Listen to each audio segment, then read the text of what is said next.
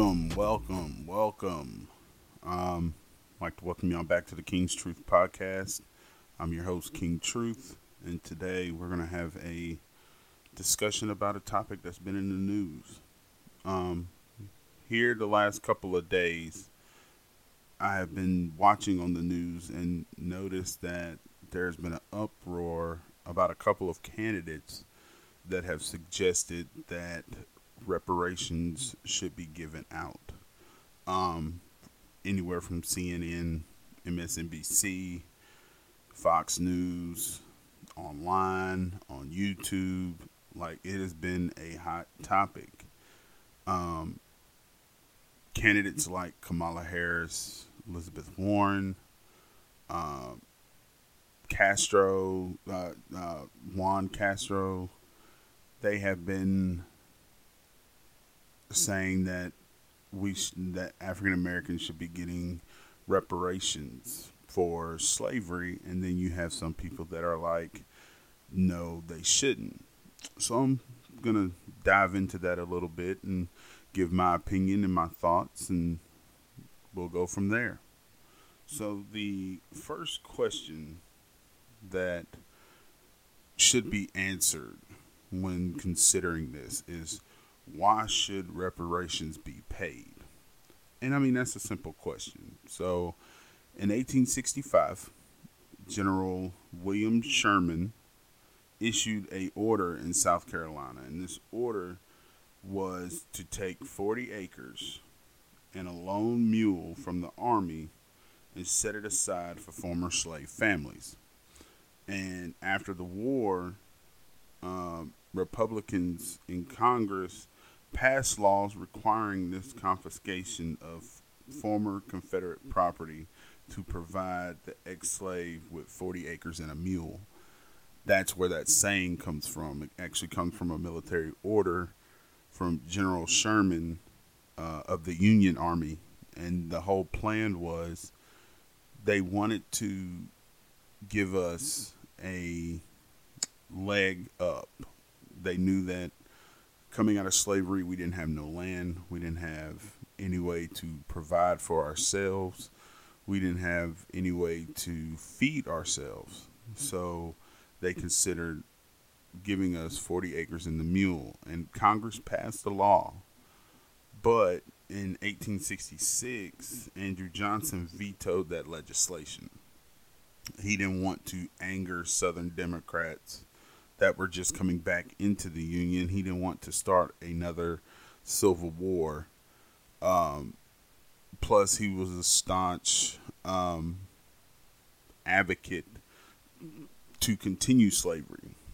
And plus, he had friends in the South that would lose land. After that, it died down a little bit. And then black organizations lobbied Congress to provide pensions for former slaves and their children. So this was another bill that went into Congress. It was introduced in the Senate in 1894, and this would have granted a direct payment up to $500 to all ex-slaves monthly, plus monthly pensions ranging from $4 to $15. Now we're talking 1894, so today $4 to $15 don't sound like a lot, but we're looking at inflation and how our money has grown since then. But just like the 40 acres and a mule,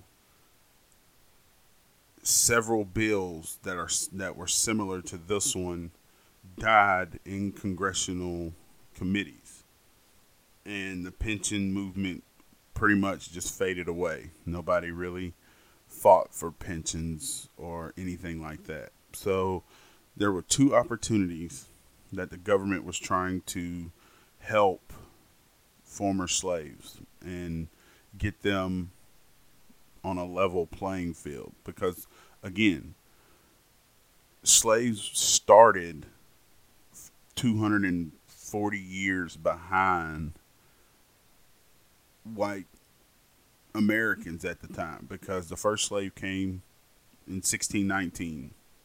and slavery went from 1619 to 1865. So during that time, more African Americans weren't making any money. They were pretty much working for free, and then you free them and don't give them an economic base to survive. So after that, the there were still fights for reparations. There were still fights for, why are we not getting any money? So in 1980, there were other reparations that were paid out in this country. For instance, the Sioux.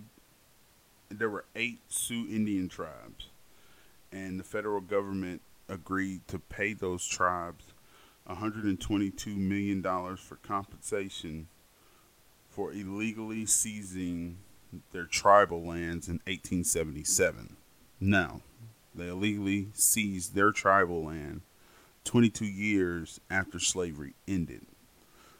They got reparations, they got a check, $122 million. Not only them, but Japanese Americans in 1988 received reparations for 1.25 billion with a B. 1.25 billion dollars were paid out to 60,000 Japanese Americans who have been placed in internment camps here in America during World War II. Now, they got reparations. The Native Americans got reparations, and they certainly deserved it. But yet, the argument is, there's a lot of people that are against black people getting reparations. So my question is, why are people for Native Americans getting reparations, Japanese Americans getting reparations? We pay German Jews reparations, but African Americans do not get reparations. And it's baffling how you're not taking care of something that you did many, many, many, many years ago. If we would have got our 40 acres and a mule, if we would have got the pensions or whatever bills that they were trying to pass in Congress, if we would have got those, then we wouldn't have been at the bottom like we were. We would have been at that. We wouldn't have been equal, but we wouldn't have been put in the situation that we were put in. Plus, it would have gave us more. It would have gave us more vocal power. We wouldn't have. I feel if we would have got our land, we would have got the money that, we would have been able to make off that land. I personally do not think Reconstruction would have ended. I personally do not think Jim Crow laws would have started, because now we have a say-so, and we have not necessarily power, but we would have had more than what we had coming out of slavery. Now, there was a call by a council member named Ray Jenkins, who he guided through the Detroit City Council a resolution. This was his idea of reparations. So what he called for was $40 billion of federal education fund for black college and trade school students, a conference of black state legislators meeting in New Orleans backed that idea of federally financing education for the descendants of slaves. Education is huge.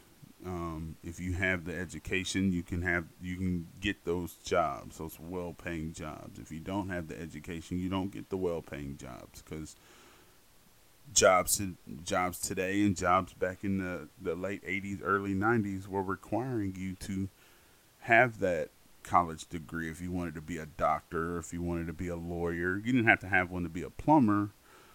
You didn't have to have one to be, a security guard or a police officer. But If you wanted the high paying jobs, you had to have that education.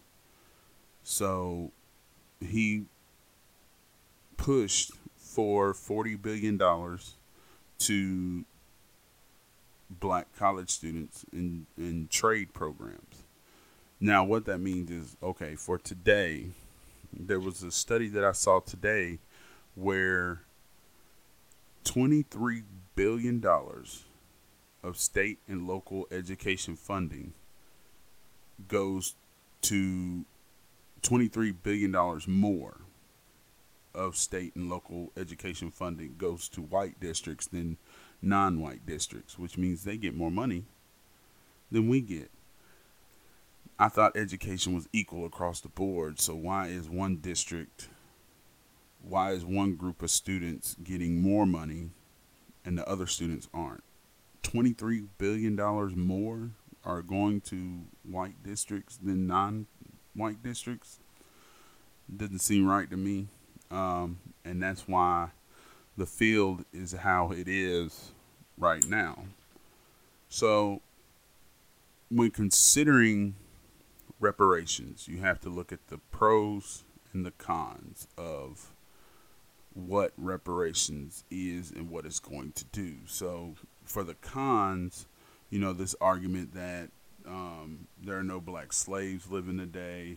Slavery ended more than 160 years ago at the cost of several thousand lives and in the Civil War, and it's unfair to ask American taxpayers, many of them from families that come to the United States after slavery ended, to pay for the wrongs of slavery.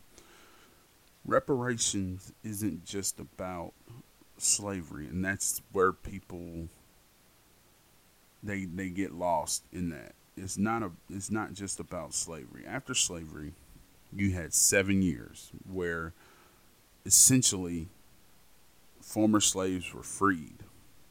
We had Reconstruction. You had African Americans that were in the Senate, the United States Senate, and state senates, and House of Representatives on both the federal and the state level. We were doing good. We were taking those 7 years, even though we didn't get our 40 acres and a mule, but we're resourceful, and we built ourselves up to get to Washington, D.C., or get to the state houses in various states. But after those 7 years, you had the Great Compromise that happened in the 1870s with Rutherford B. Hayes and Southern Democrats, where he stated if the Southern Democrats voted for him to get into the White House, he would pull the remaining troops out of South Carolina, Louisiana, and Florida, meaning he was going to end Reconstruction. Southern Democrats agreed. He pulled the troops. Then came the Black Codes and the Jim Crow laws. So now we're back. We're not necessarily in slavery, but we're not equal now. Now we have to be on our own side. We're on our own side of the tracks. They're on their own side of the tracks. So you do not cross. You do not cross the tracks. And I mean, it's stupid stuff like when one of the Black Codes is if you're walking down the sidewalk and you see a white male or a white female walking towards you, you lower your head, you step off the sidewalk, and you let them have the sidewalk. If you don't, you go to jail. Or worse, you're being lynched. So not only did we have to go through the Black Codes, not only did we have to go through Jim Crow, we also had lynching that was in this country. Well over documented well over 4,500 African Americans left this country due to lynching. They were killed for doing nothing, pretty much. They would be accused of something that they didn't do, and they would get lynched. For instance, there was a gentleman who this woman had saw him at the market, and then she brought him home. And of course, they did what they did. They had sex. The husband found out. A lynch mob went out, found the guy. And back then, it was illegal for interracial mingling. So he eventually got arrested, thrown in jail. And the wife went to the husband and told the husband that she was the one who brought him to the house. She was the one who initiated contact with him. She was the one who initiated intercourse with him. And the husband's words were, "It doesn't matter. He probably did something anyway, and he's going to pay for it." And he was lynched the very next day. So you had that going on. Then you had, the civil rights movement to fight segregation, because separate but equal. That was the law of the land. We're equal, but we're separate. You can't mix the two. You can have your own schools, your own restaurants, your own bathrooms, but you cannot use our schools, our bathrooms, or our restaurants. So that's going on throughout the middle part of the 20th century, from 1900 to 1968, when the Federal Housing Act was passed. Also, we had to deal with that, with discrimination in housing, discrimination in getting loans, discrimination in a lot of things in this country that helped other people. So that argument it's non and void. I mean, yeah, you can make that argument, but understand that it's not just about slavery. It's about everything else that we had to go through. Technically, we have been free for 51 years.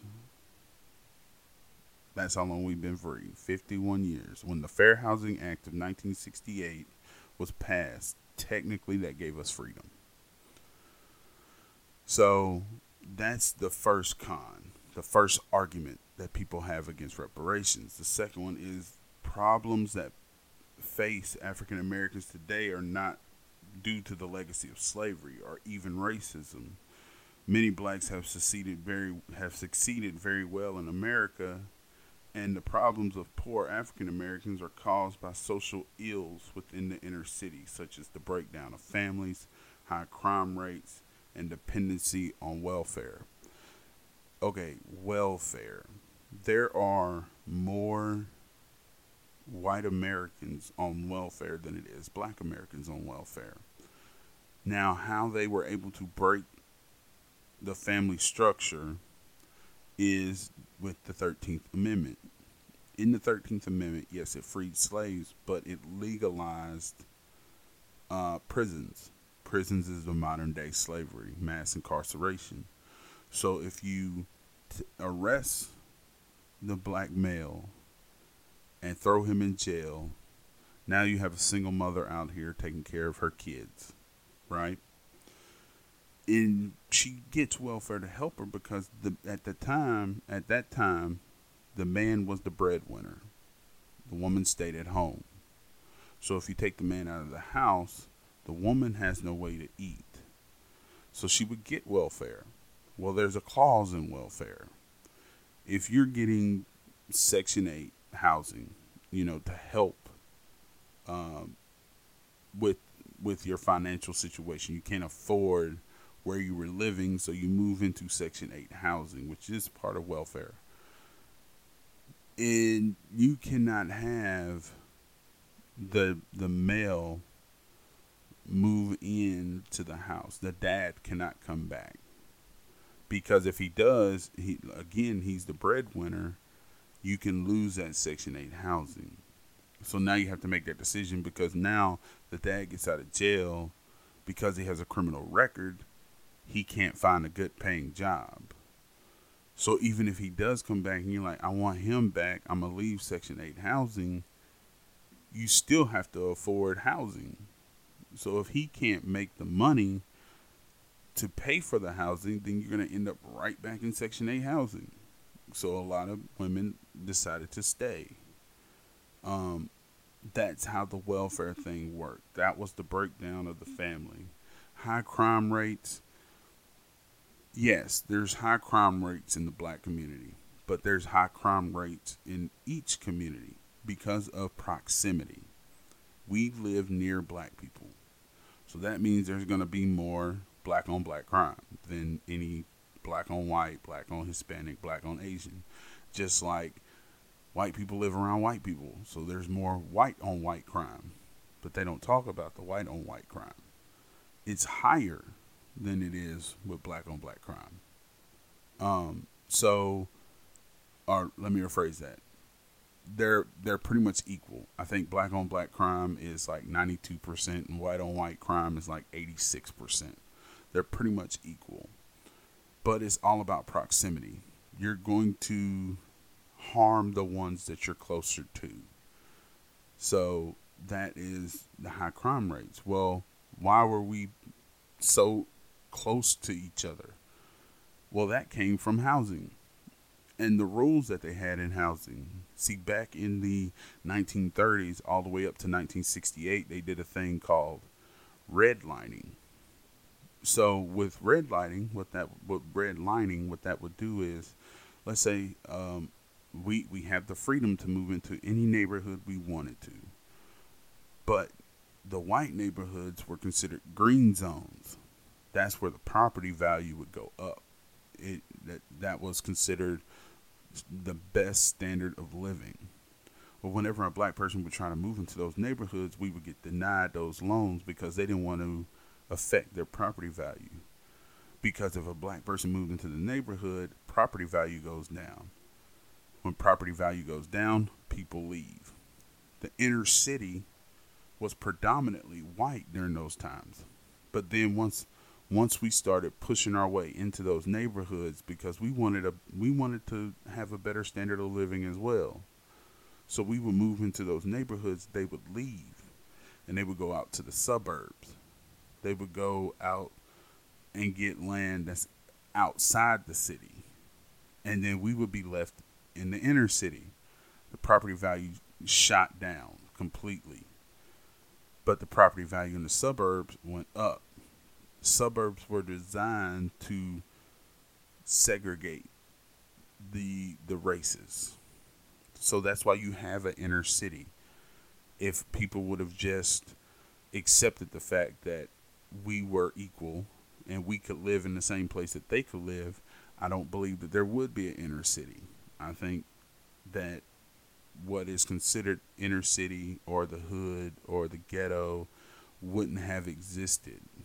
But when they left, the property value went down. Therefore, there's no kind of wealth in that area. That's why we're so close with each other in a neighborhood. It's because of redlining. That's why.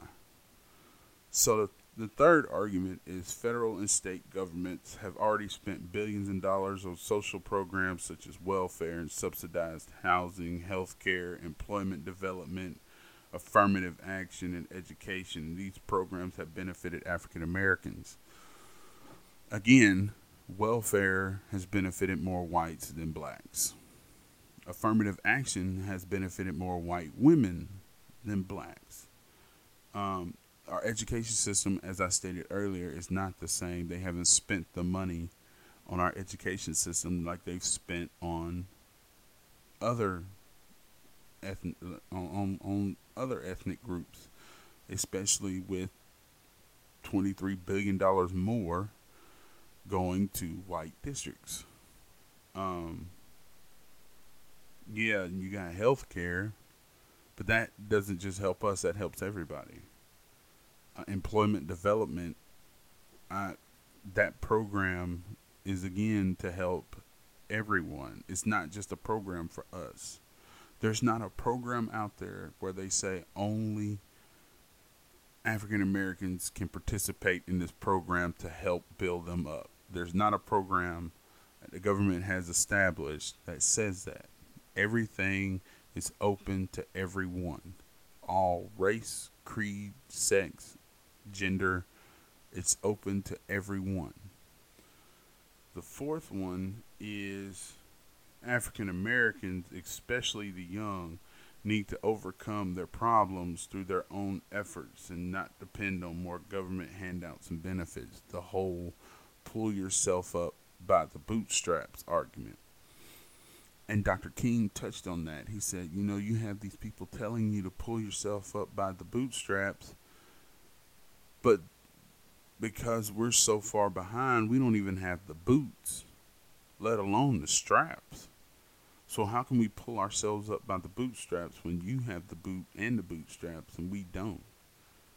That's not a good argument at all. The fifth one says that reparations would be too expensive, depriving the country of an opportunity to fix the Social Security and Medicare system and meet other budget needs that benefit all Americans. Here in a minute, I'm going to give you my reparations platform, and I believe that it will not be too expensive. It'll be something that the government can afford, and they'll still be able to take care of Social Security and Medicare and Medicaid the way that they've always been able to take care of it.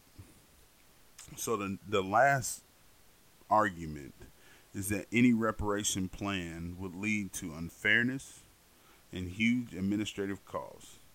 Who would receive reparations? Descendants of slaves, all blacks? Would well-off African Americans receive payments? If a fund were set up, who would administer it? Would those unhappy with the plan call for even more reparations or file lawsuits? Well, here's the argument against that. It would go to any African American, this is just me, that can trace his lineage back to slavery. But here's the downfall, and this is something that I know.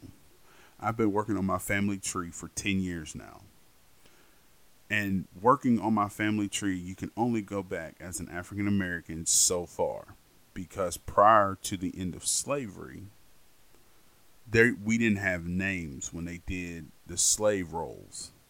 All they put was male, male, male, female, child, female, and they'll put the age. They didn't have their names put on those rolls, and I've looked at those rolls. In order for us to get that information, we would have to know who our slave owners were of our ancestors. That's the first part. That part is difficult because the people that would have that information have already passed away. That would be our great-grandparents, our great-great-great-grandparents. They would have that information, but they have all passed away. Even our great-great-grandparents have passed away. Okay, so you can't trace it back to a specific location.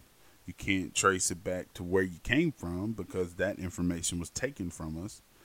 From the first slave in our lineage, our first ancestor that was brought over here, that was taken from them, where they came from. They lost all of that. So now you're having us to determine whether we're direct descendants of a slave when we can't find that information. It's hard. I've tried. I can tell you right now, it was lucky that my grandmother had information about her grandparents. But even then, he was born after slavery. So what about his parents, or his grandparents, or his great-great-grandparents? Where were they located? Where did they come from? I can't get that information because information on us didn't start until after the Civil War, and that came with the Freedmen's Bureau. So finding that information is going to be tough. So you can't determine reparations by the lineage of slavery because we can't trace that back unless a family really, really, really documented everything. But if you document it in the early 1800s, that means you learned how to read or write, which means it was punishable by death. Which means now you have to give oral history. Well, the thing with oral history is it can change over time. You can exaggerate oral history. So you can do it by the descendants of slaves, but then the government will have to get involved with that, with helping us find out where our family members were and if they were slaves. But they can't do it because they didn't keep records of that either. Again, all it said on a slave roll was male, male, female, male. And if you don't believe me, you can go look at a slave roll. You can Google in a 1863 slave roll, and it will pull up one from Georgia, and I think there's one from South Carolina. And you can look at it. That's how they did their census back then for the slaves. All blacks, me personally, yes. All of them. Every last one of them. Every last black American, yes. Especially if our ancestors, our relatives went through Jim Crow, segregation, discrimination. Not just slavery, but Jim Crow, segregation, discrimination. That includes my grandmother, my great granddad and grandmother, my great great granddad and grandmother. They had to go through Jim Crow. They had to go through segregation. They had to go through discrimination. So, yes, all black Americans who can trace their ancestors that were here, that went through the Jim Crow era. Yes. So that would be my argument against that. Now, after, we have to look at other things, like after the passage of the 13th Amendment following the Civil War, should the former slaves have been granted their reparations? Yes. They worked for it.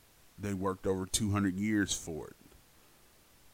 But it was denied to them. We didn't get what we worked for.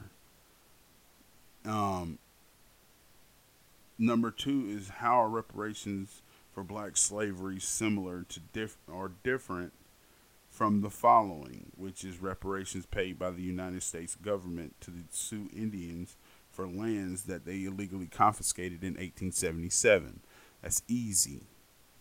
You illegally took our ancestors from their homeland, brought them over to a foreign land, had them work this foreign land for free. They worked themselves to death. Then their children followed them, and they worked themselves to death. And the cycle just continued. Then you have after slavery, and now we have to deal with Jim Crow, lynching, segregation amongst the schools, segregations at lunch counters, segregation on transportation, segregation in the military. Yeah. It's pretty much the same, because you took us from our land. You took their land from them. So it's the same. There's no difference in that. The same argument is on both sides. Reparations paid by the West German government to Jewish survivors of Nazi concentration camps. It's the same. Slavery was a concentration camp. You forced a group of people to work for free. The only thing you provided for them was housing, and that was inadequate because you didn't want them to leave the land. You wanted them to stay there. That was your property. Their housing was no better than the barn for the animals. And if you don't believe me on that, go visit a plantation and go to the slave quarters. Don't go to the master's house. Go to the slave quarters and look at the housing and look how they live. It's pretty much a miniature barn for their slaves. And then reparations paid by the United States government to Japanese Americans interned unconstitutionally in prison camps during World War II. It's the same. That's where the 13th Amendment comes in, because now you have mass incarceration, which is legal slavery. They used the 13th Amendment to put black men back in prison and use them on chain gangs to build things, to help black men on chain gangs help build the interstate system in this country. So it's the same. The prison system is our internment camp. And it's not unconstitutional because they put it in the Constitution. But technically it's immoral and it's unconstitutional, and that part should be taken out of the 13th Amendment. So, now after talking about that, the obstacles against us, right, is the racial wealth. That's an obstacle that is against us. So here's a couple facts, and then I'm going to touch on them. White wealth median is 13 times greater than blacks in this country. The average retirement savings for blacks is $19,049 compared to $130,472 for whites. And if black wealth continues to grow at the same rate that it has been growing the last 30 years, it would take 228 years before anything is equal economically in this country between whites and blacks. So, going back to the 40 acres and a mule, if we would have gotten that land, that's wealth that we could have built on. Wealth in this country, you can consider wealth as having money, but a lot of people consider it as having property. If you have a house, right, and the house has stayed in the family for generations after generations after generations, the house is constantly building equity. Equity can be used to invest in other things that's going to help build your wealth. But because we didn't have that when our ancestors were freed, we didn't get that 40 acres and a mule. Now we're behind the 8 ball. Now we get houses, but our houses are in pretty much what they call the red zone. Our property value isn't as high as it is in the green zone. For instance, if you had a house in the red zone and it was passed down from generation to generation to generation, and you wanted to go get an equity loan on that house, your equity loan would probably be no more than maybe $50,000 to $75,000. But if you had a house in the green zone, your equity goes up. For instance, Lubbock Town, up in New York, one of the first subdivisions that was built. That subdivision was highly segregated. It's in their paperwork. It's in anything. It's in their flyer. All of that. You can find this flyer online. So only white people can live in this neighborhood. They purchased these houses for around $2,000 with the help of the government, who gave white soldiers the GI Bill. So with the help of the government, they purchased these houses for $2,000. These houses have stayed in the families that lived there. Some have moved out, some that moved in, but majority of them have stayed in the family. Right now, Lubbock Town, those houses can go for millions of dollars. So you buy the house for $2,000, and in 2019, that same house is worth millions of dollars. So now you can get that equity loan to help fund that business that you want to start. That's the difference. We're behind in that game. We're behind in the money game. We have to catch up in the money game. Affirmative action is another obstacle that we face, because in 1965 we were largely excluded from programs that help build middle class wealth. Affirmative action is a myth when you think about it as a black program. It's a myth. It helped more white women than it did us. That's how white women were able to get into the workforce. That's how Title IX came about. It's due to affirmative action. But we didn't get that. Now, on to my plan. I think this is a pretty good plan. I think this plan could answer the questions for reparations, and I think it could pass Congress. It could be signed into law, and everybody would be happy. So the first part of my plan is to create a reparations trust fund. So with this trust fund, it is, a graduated tax on the wealth and inherited wealth. That tax, if you make in excess of, let's say, $5 million, right? Then you would pay a 1% tax on that. I'm not going crazy with the tax amount. You'll pay a 1% tax on that. Now, if you're a billionaire, of course, that tax rate is going to go up a little bit, but it's 1%. 1%. That's all you're paying. And that money would go into a trust fund, a reparations trust fund. Now, with that trust fund, you would have direct stakeholders. This is where the descendants come in, Black Americans come in. We are stakeholders in that reparations trust fund. So with that trust fund, we can get, number one, direct cash funds or direct cash grants.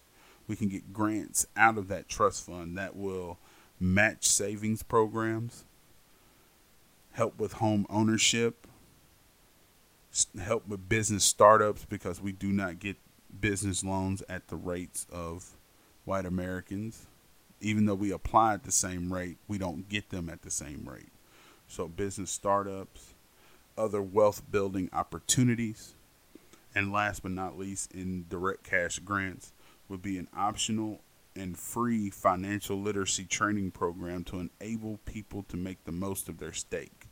Now we're educating ourselves on how to invest our money. That's something that we didn't have as far as black people in general.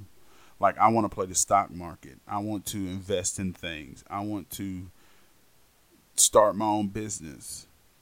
I wasn't given that information as a child because, I'm not saying that my parents didn't know. It's just they didn't have the knowledge that a lot of white parents would have with their kids.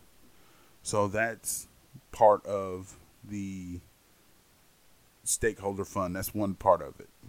The second part of the stakeholder funds would be first-time home buyer programs.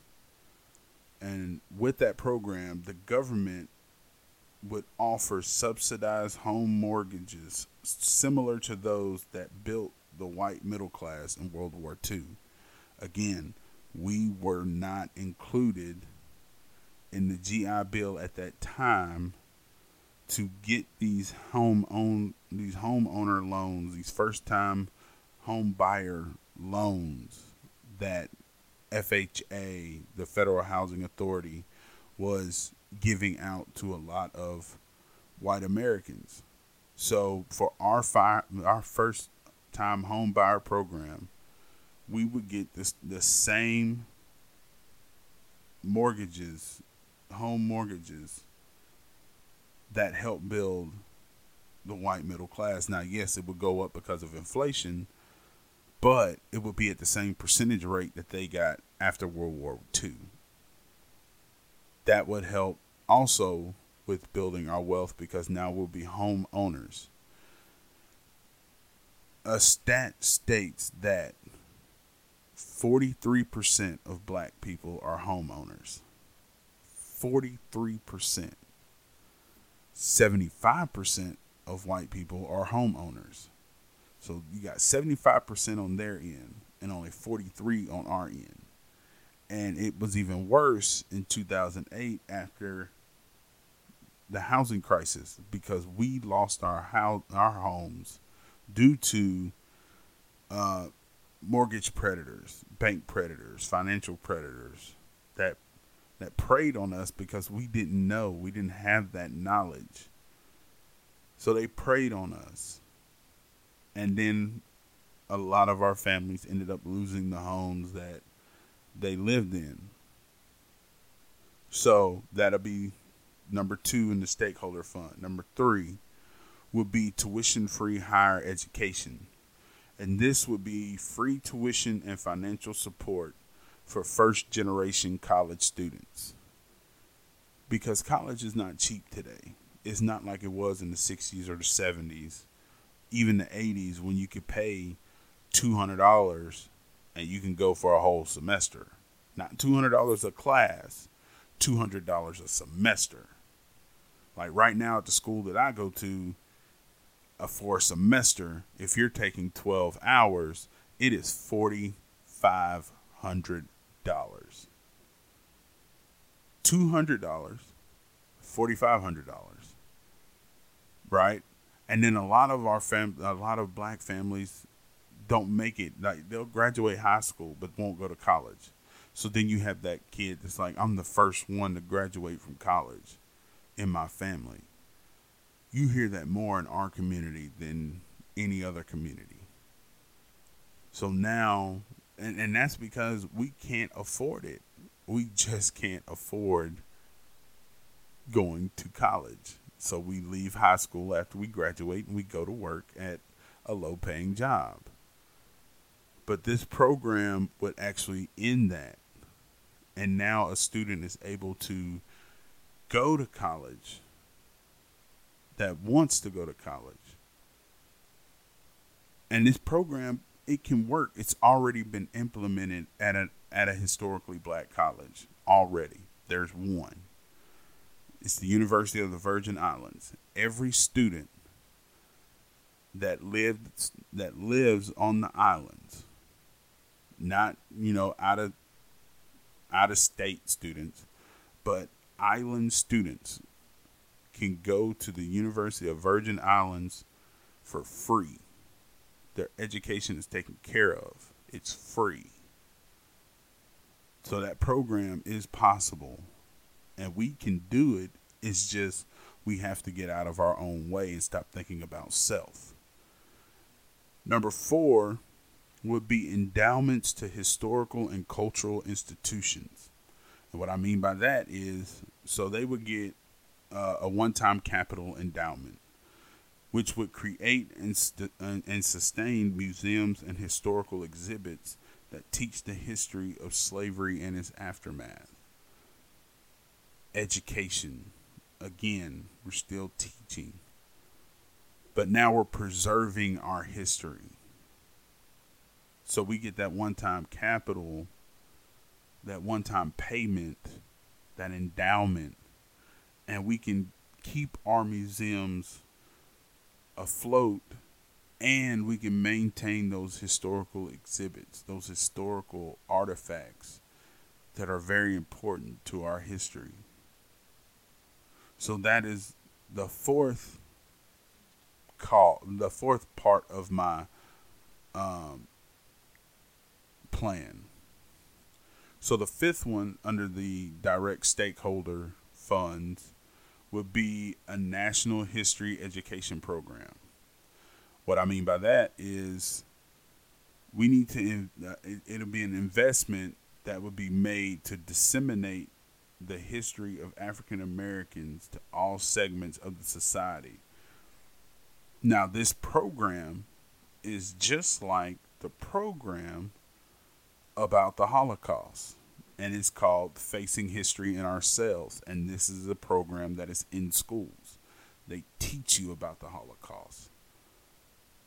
I mean, it's a big program too that they teach you about the Holocaust. But there's not a program that's teaching you about us. If you look at a history book, they're going to talk about the same people. You're going to get a sentence or two about Frederick Douglass. You may get a paragraph about Harriet Tubman. You'll get a page about Martin Luther King. They'll talk about Rosa Parks. That's pretty much it. But they don't teach you about the other people that impacted this country, like a Benjamin Banneker, like a Crispus Attucks, like a Marcus Garvey, a Malcolm X, a Nat Turner, a W.E.B. Du Bois, a Booker T. Washington, a Medgar Evers, a Fannie Lou Hamer, Huey P. Newton, Bobby Seale. They don't teach you about those. They don't teach you about the Black Panthers, the Black Muslims. They don't teach you about slavery and like really dive into slavery. They don't teach you about the gentleman during the Civil War who worked on a Confederate ship, and then at night he stole the ship, put his family on the ship, and because he knew the hand signals and the verbal commands of the Confederate Army, when he passed by Confederate forts, he could give out that, he could communicate that this is a Confederate ship, and they would let him pass. And he took his entire family up north. He was able to do that, and then he became a House of Representative member, a congressman in South Carolina. They don't teach you that history. They don't teach that history to anyone. And we should invest in that. The government should invest in that. Number 6 would be to, maintain historical monuments and markers. They take care of other historical monuments and other historical markers. It's time for them to take care of ours. And then last but not least, it's a roots journey to Africa. Now this one sounds a little crazy, but follow me. It's an initiative that would enable people with African heritage to visit Africa, learn about their historical roots, and deepen friendships and understanding with the African continent. Now, this program isn't anything new. There's a program like this that goes on right now in this country. And this program takes thousands of Jewish young people from the U.S. and they get to go to Israel every year. And it's paid by the Israeli government and the United States government. This is how they're able to keep that relationship between Israel and the United States. So why can't we have that same program for us? Let us go back to where we came from, which is Africa, and get a better understanding of our home, our original home. And then not only that, but now, we can build that relationship. We can start bringing back that connection between blacks in America and Africans in Africa, because they are our relatives. So now we can mend that relationship between us. And that'll be building something that is beautiful. So that's my plan. And I'm seriously trying to get this plan to Kamala Harris or Cory Booker or Kamala Harris or Cory Booker. So if anybody that's listening to this knows them, tell them to come talk to me. I got the reparations plan right here. And I'm telling you, this plan could pass Congress and it could be signed into law. Because it's not necessarily giving out a lump sum, which they think reparations does, is give out a lump sum. No, this isn't a lump sum. This is an investment. Because you're investing in us succeeding. If we succeed, then America succeeds. Right? I mean, that's, if we succeed, if we're able to do for ourselves, if we're able to create wealth for ourselves, that would create jobs. See, this goes back to that whole trickle-down economics thing. Now you're trickling down the economics instead of it just staying up at the top. Trickle it down to us, invest in us, and let us grow. And America continues to grow, and America will continue to be a superpower and even more powerful, because now it's not just one group. Now it's many groups. So that does it for me on this episode. I hope you enjoy. Stay tuned for the next one. Can't wait to speak to you next time. All right. Y'all have a good one. Peace.